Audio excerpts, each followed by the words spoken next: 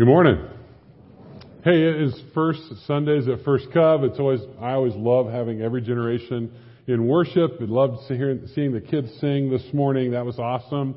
Hey, and I just want to make sure you guys know, like when we have students that read Scripture, who they are. So that was Zachary Carlin. Do you guys know Zachary Carlin?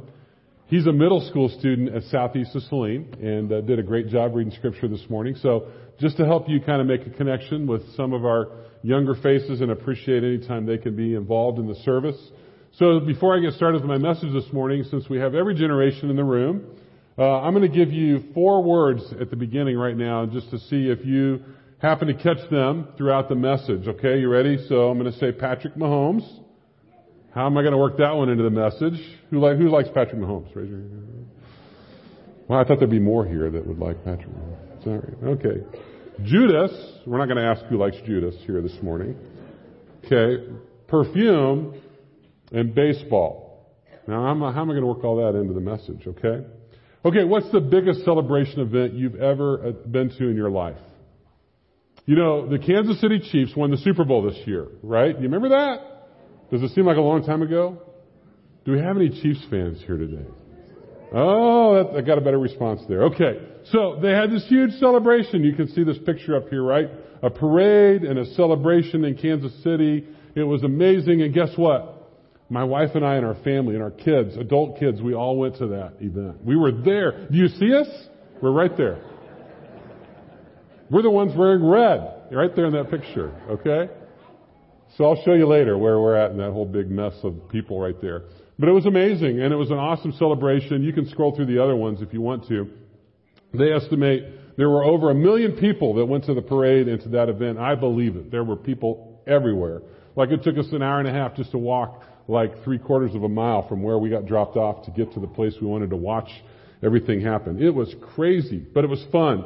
And, as amazing as the crowd was, the enthusiasm for the Kansas City Chiefs was even, way bigger than the crowd. It was just off the charts, And we have the best team in the NFL, right? We can celebrate, right? We've won 2 Super Bowls in the last 4 years. We've hosted 5 straight AFC championship games. Like no team in the history of the NFL has ever done that before. Amazing stuff happening. They have the best player. Patrick Mahomes, the quarterback of the Kansas City Chiefs, right?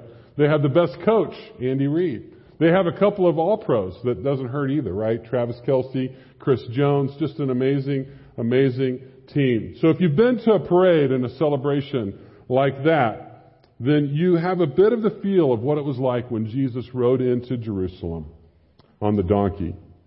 Thousands and thousands of people going crazy, thinking and hoping that Jesus was the Messiah, the King that had been promised to them for so long. In fact, the city of Jerusalem was just swelled. It was huge. It was probably 2 to 3 times more than there were usually in Jerusalem because it was a time of a festival. So many, many people had come to celebrate. And so this amazing crowd was there. That's what it's like. Just to set a little bit more of the stage for you. Jesus had just left the village of Bethany, which is not very far away. He was at the home of Mary, Martha, and Lazarus. It was not unusual for him to be at this home. It was a kind of a refuge for him and for the disciples. He visited them often. And what brought him to their home before he had gone into Jerusalem was a little bit unusual. He really had come a couple of weeks ahead of time for a funeral. His good friend Lazarus had died, right? And they called for Jesus to come, only he didn't come in time because Lazarus died before he got there. And he got there 4 days later, and so what did they do? They went to the cemetery. And Jesus stands outside the cave, and a stone is across the entrance. "Take away the stone," Jesus said. And they all looked at him like he was crazy. "Take away the stone?" Jesus, don't you know what it's going to smell like when we take the stone away? And then a loud voice he calls out, "Lazarus, come out." And everyone's astonished because this dead man came out and his hands and feet are still wrapped in linen and graveside clothes. And this man who was dead for 4 days was now alive. And many of the Jews were told in the passage who had come to visit Mary and Martha in their grief saw what Jesus had done. and they put their faith in him. But when the Pharisees, after they heard what had happened, they called a meeting of the Sanhedrin, the leadership of the Jewish people, and they said, "What are we accomplishing?" They were worried. If we let this Jesus go on like this, everyone's going to believe in him. And so he claims to be God, and well, his miracles had proved it. And they just chose to deny what their eyes had seen and what their ears had heard about what had happened. So in response to this incredible miracle that Jesus performs, we see in this first part of the chapter that Zachary read that his own followers had different reactions and expectations of Jesus.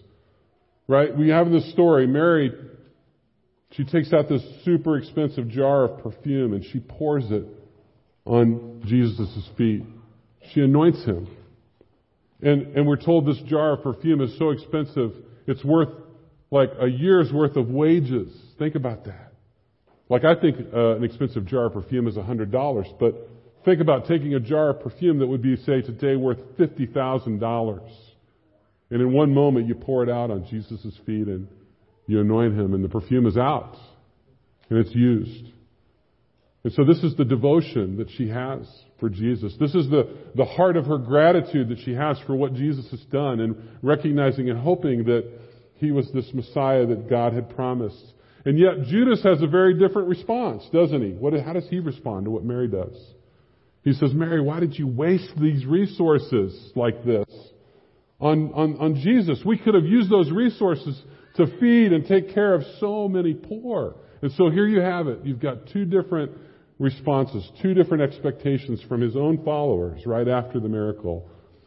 And this is how they're responding to Jesus. And so hundreds of people had witnessed Jesus raising Lazarus from the dead, and by now, before he enters Jerusalem, thousands had heard about it because that news had traveled quickly. And so it seemed so impossible, but Jesus had done it. And on the heels of this unbelievable event where Jesus raises Lazarus from the dead, Jesus enters this ancient holy city called Jerusalem, and the crowds go wild.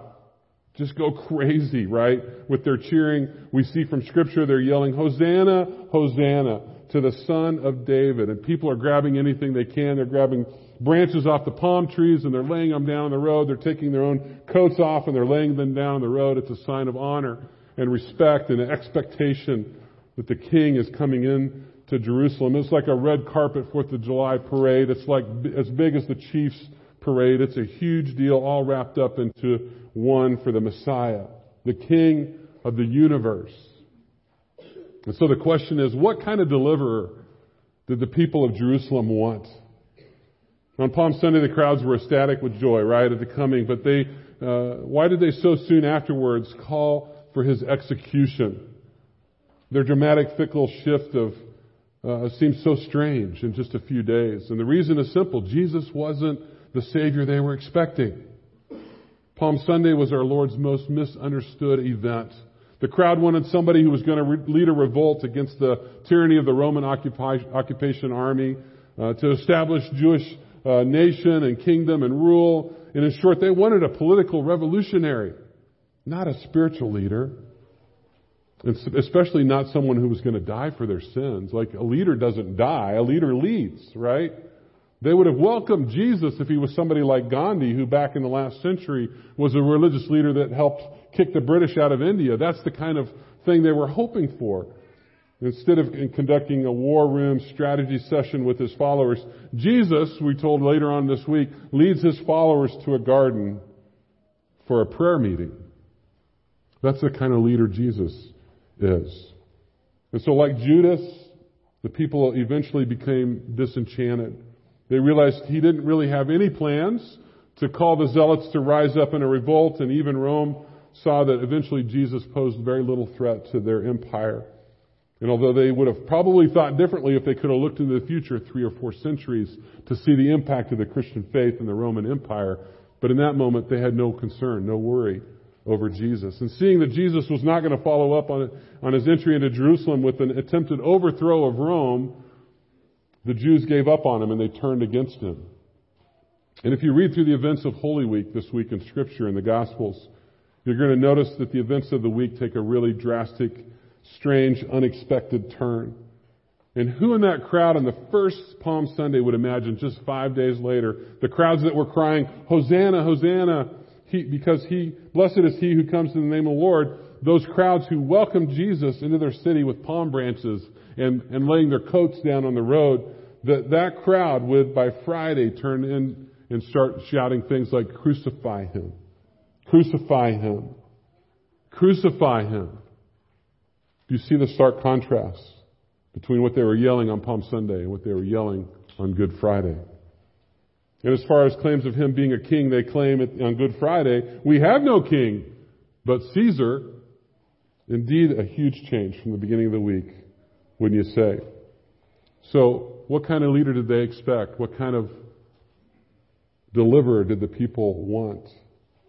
Leads me to a question today. What kind of Jesus do we want? What kind of Jesus do we want? Today, many people prefer a God who's distant, far enough away to leave us alone, one who lets us live as we please, free to do our own thing, and yet it's hardly the kind of God we need, especially when life gets tough, right? And we can't have it both ways. We can't have God near, even though we may think He's in the way. We want Him close by when we're in distress, but not when we're engaging in sin. And today, just as in Jesus' day, many of us want a God who meets our conditions. We think we have some kind of bargain with God. We'll follow and we'll honor Him and maybe even go to church. And if we live our lives that are comfortable and free of tragedy, that's the kind of bargain we want to strike with God. And yet often life hurts and God's not obligated to give us a trouble-free life. He does promise to strengthen us during those times, but not to remove them. He promises us He's going to comfort us, guide us, empower us during the storms of life. He promises us He will transform us. He'll even use those storms in life to bring about transformation into a more and more like Jesus. And He also promises us that He will take us with Him at the end of life into heaven. And yet that sounds all too spiritual, too religious for many. And today, too often, we want a Jesus who gives us what we want, when we want, how we want it, and leaves us to our own devices. A Jesus who makes few demands on our lives, who won't interfere with our plans or get in our way. And so Jesus oftentimes gets a low priority. He's thought of so little, and prayer becomes an afterthought as we're making plans. Today, some people prefer to see Jesus simply as a man, maybe even a prophet. It's safe to reject Him if He's a man. If He's God, as He claimed to be, then it's not so safe to disregard Him. Today, even some theologians see Jesus as a martyr for His beliefs, but not as the substitutionary sacrifice for sins. That's all too unpleasant, kind of dwelling on the blood and the mess and the payment of sin. Unpleasant, but necessary. What kind of king entered Jerusalem on that Palm Sunday? Not the king that was expected by the crowd. The people were unable to see what Jesus was really offering them. He came to conquer hearts, not to topple governments. The same is true today. Jesus came to conquer hearts, not with a political agenda. The city wanted Jesus to call for revolution. Instead, He called for repentance. He called for a change of hearts. When we accept Jesus as Lord, we turn from ourselves to Him and we come under His lordship.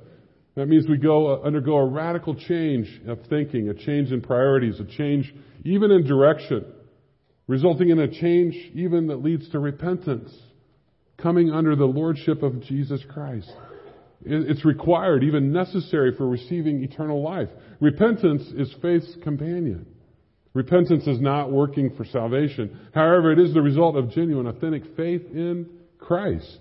So as you go through Holy Week this week, hopefully as you read through that, through Scriptures this week, I would encourage you to go through the Easter experience that we had this morning. If you haven't done it already, I encourage you to go there after the service. Doug's going to share a little bit more about that at the end of the service. But as you experience these things, as you go through this week of Holy Week, I want to encourage you to see yourself in each of the places that you encounter with Jesus. And as you do, I think you're going to realize that at times, we're all a part of that fickle crowd on Palm Sunday. We're going to find at times We're ready to praise Jesus so loud that there's not going to be anybody who can keep us quiet. But we're also going to find that because of our sin, that we abandon Jesus. We don't always speak up for our faith when we should. We don't always acknowledge that we're children of God by the things we do or the things we say or the things that we think. So we can even probably find a bit of Judas in ourselves, willing to betray Jesus for whatever type of silver that sin puts in front of us in the moment. And we'll find that it's literally our sin that condemns him to be nailed to the cross. We're going to find that while it's easy for us to be disappointed as we read about this group that turned from him, turned away from cheering for him to yelling for him to be crucified, that, if we were there, we'd likely be with them in both situations. We wouldn't be any better. And this week I read an interesting observation from a pastor online. His kind of thought process was that the liberals and the legalists of the Christian faith are both trying to get to heaven the same way. The liberals reject the death of Christ as payment for our sins, and they regard Jesus as a moral teacher, and they're left with salvation by doing good deeds and not realizing that there's no one who's going to be able to follow everything that Jesus has asked us to do perfectly and good enough. And so the legalists, their own set of issues, have their lists of bad things that Christians shouldn't do, and their pathway to heaven is seen by abstinence from those things. But both systems are completely broken. Jesus saves us unconditionally, right? Just as we are, and gives us the motivation, the desire to live for him, and faith and repentance are gifts from the Holy Spirit. A God-produced response is the key. And Paul talks about this in 2 Corinthians. He says, those who are in Christ are a new creation. The old way of life is being transformed. A new Christian is beginning a process of growth. If someone claims to be a believer and yet lives a thoroughly ungodly life, then that person may be self-deceived. In a newborn baby, what do we expect? We expect that baby to grow, don't we? We don't expect that baby to stay the same. And that's true of Christians as well. If we've been transformed, our worldview and our lifestyle have changed, right? And we have new life in Christ that changes everything about us. We have new priorities. We've got a new definition of success. We have a new desire to read God's Word, to understand His will, to learn what it means to be a follower of Jesus. We become convinced of the importance of things like prayer and fellowship and worship and sharing our faith with others and serving others and serving God. And we become saints. Did you know that you're a saint if you're a follower of Jesus? If you've trusted in Christ, you are a saint. That sounds too lofty for some of us, right? I'm not a saint. I'm not that good. But that's what God's Word tells us, that literally we're called saints. Because the word basically means to describe ordinary believers, those who have been made holy. Not because of what we've done, but because of what Christ has done for us. And God has declared us forgiven because of Christ's sacrifice for sin. And He's making us a unique people. And we're set apart from the world. We're not perfect by any means, but we're growing. We're not sinless, but we sin less. And many people still live for themselves and making their own rules. And how would that work even in a sport like baseball, right? Imagine if all the players in the major leagues just simply said, we're not going to have umpires anymore. We're just going to play ourselves and we're going to rule ourselves. How do you think that would turn out? I think eventually baseball would turn into WWF wrestling when the players didn't agree from each of the teams, right? We need an umpire in the game of life. We need accountability. That's why so many people reject God. They don't want rules. They don't want to answer to God for their actions. Jesus came as a king, but His kingdom rule was rejected. And when we come under the rule of Christ, we reject the ideas of others and we accept Jesus' teaching for us as our guiding principles now for life, right? The call to conversion means a call to discipleship. We become followers of Christ, not merely a group of people who are hoping to escape hell. We turn to our King for a gift that transforms our lives completely. We become committed to Christ. The true test of saving faith is a desire to make Jesus Lord. Lord of my life, Lord of my decisions, Lord of my actions, Lord of everything. And the true test is to make Jesus Lord. And when we say yes to Christ, we're saying no to the world's way of life. And so Jesus entered Jerusalem on a spiritual mission, not with a political agenda. He also entered knowing how he would be received. Or maybe I should say he knew how he would be rejected ultimately.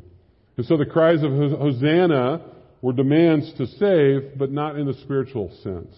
They wanted political deliverance, right? Not salvation. And so before entering the city, Jesus looked at it and from afar, and he cries out. He's weeping, literally, because they don't understand who he truly is and what he will truly do. And he realizes their vision for what they want in a Messiah and for what they expect from this kingdom is so limited. All they can think about is reestablishing Israel as a nation. And Jesus is saying, your need is so much greater than to have an earthly king that's going to create this little earthly kingdom. Your need is to be reconciled to a holy and a just God. And he's looking at the world and he's seeing the mess that the world is in, the brokenness, the desperation, the chaos. People killing each other, people looking out only for themselves, people rejecting God and rejecting holy living and ways that we can live together in peace and in harmony. And he sees the mess, he sees the need, and he's realizing they don't have a clue who he is and what he's come to do. And I think he still weeps today because so many people today miss it. They don't understand who Jesus is and what he came to do and what he has done for all of us. So he cries out. Luke actually records this in his version of Palm Sunday in chapter 13 of Luke. He says, "Oh, Jesus is crying out, oh, Jerusalem, Jerusalem, the city that kills the prophets and stones those sent to her. How often I want to gather your children together, just as a hen gathers her brood under her wings, and you would not have it." Next slide, please. There you go. Thank you. "Behold, your house is left to you desolate, and I say to you, you shall not see me until the time comes when you say, blessed is he who comes in the name of the Lord." So Jesus enters the city with tears in his eyes while the people are cheering for him. Just think of that, the juxtaposition of that scene. The people cheering, Jesus weeping. Not because he doesn't want them to cheer. It's just simply that they're cheering for the wrong reasons. They don't understand. They don't see it. They won't get it. And as we seek Jesus this week, let's invite Jesus to reveal himself to us. Let's ask him to take away our selfish expectations that don't match his intended lordship. You see, Jesus is our hero. Not the hero we deserved or expected, but the hero we needed. Let's pray. Lord Jesus, we often come to you with our demands. We expect you at times to act in certain ways. Lord, help us in prayer to simply report for duty rather than to rush into your presence with our demands. Lord, instead of insisting, give me, help us to ask, make me. Make us the kind of followers that you desire. Conform to your image, following in your steps. Lord, should anyone here need to surrender to your lordship, draw them to yourself so that they may turn from their sin and from their self to salvation. This we ask in the name of Christ our King. Amen.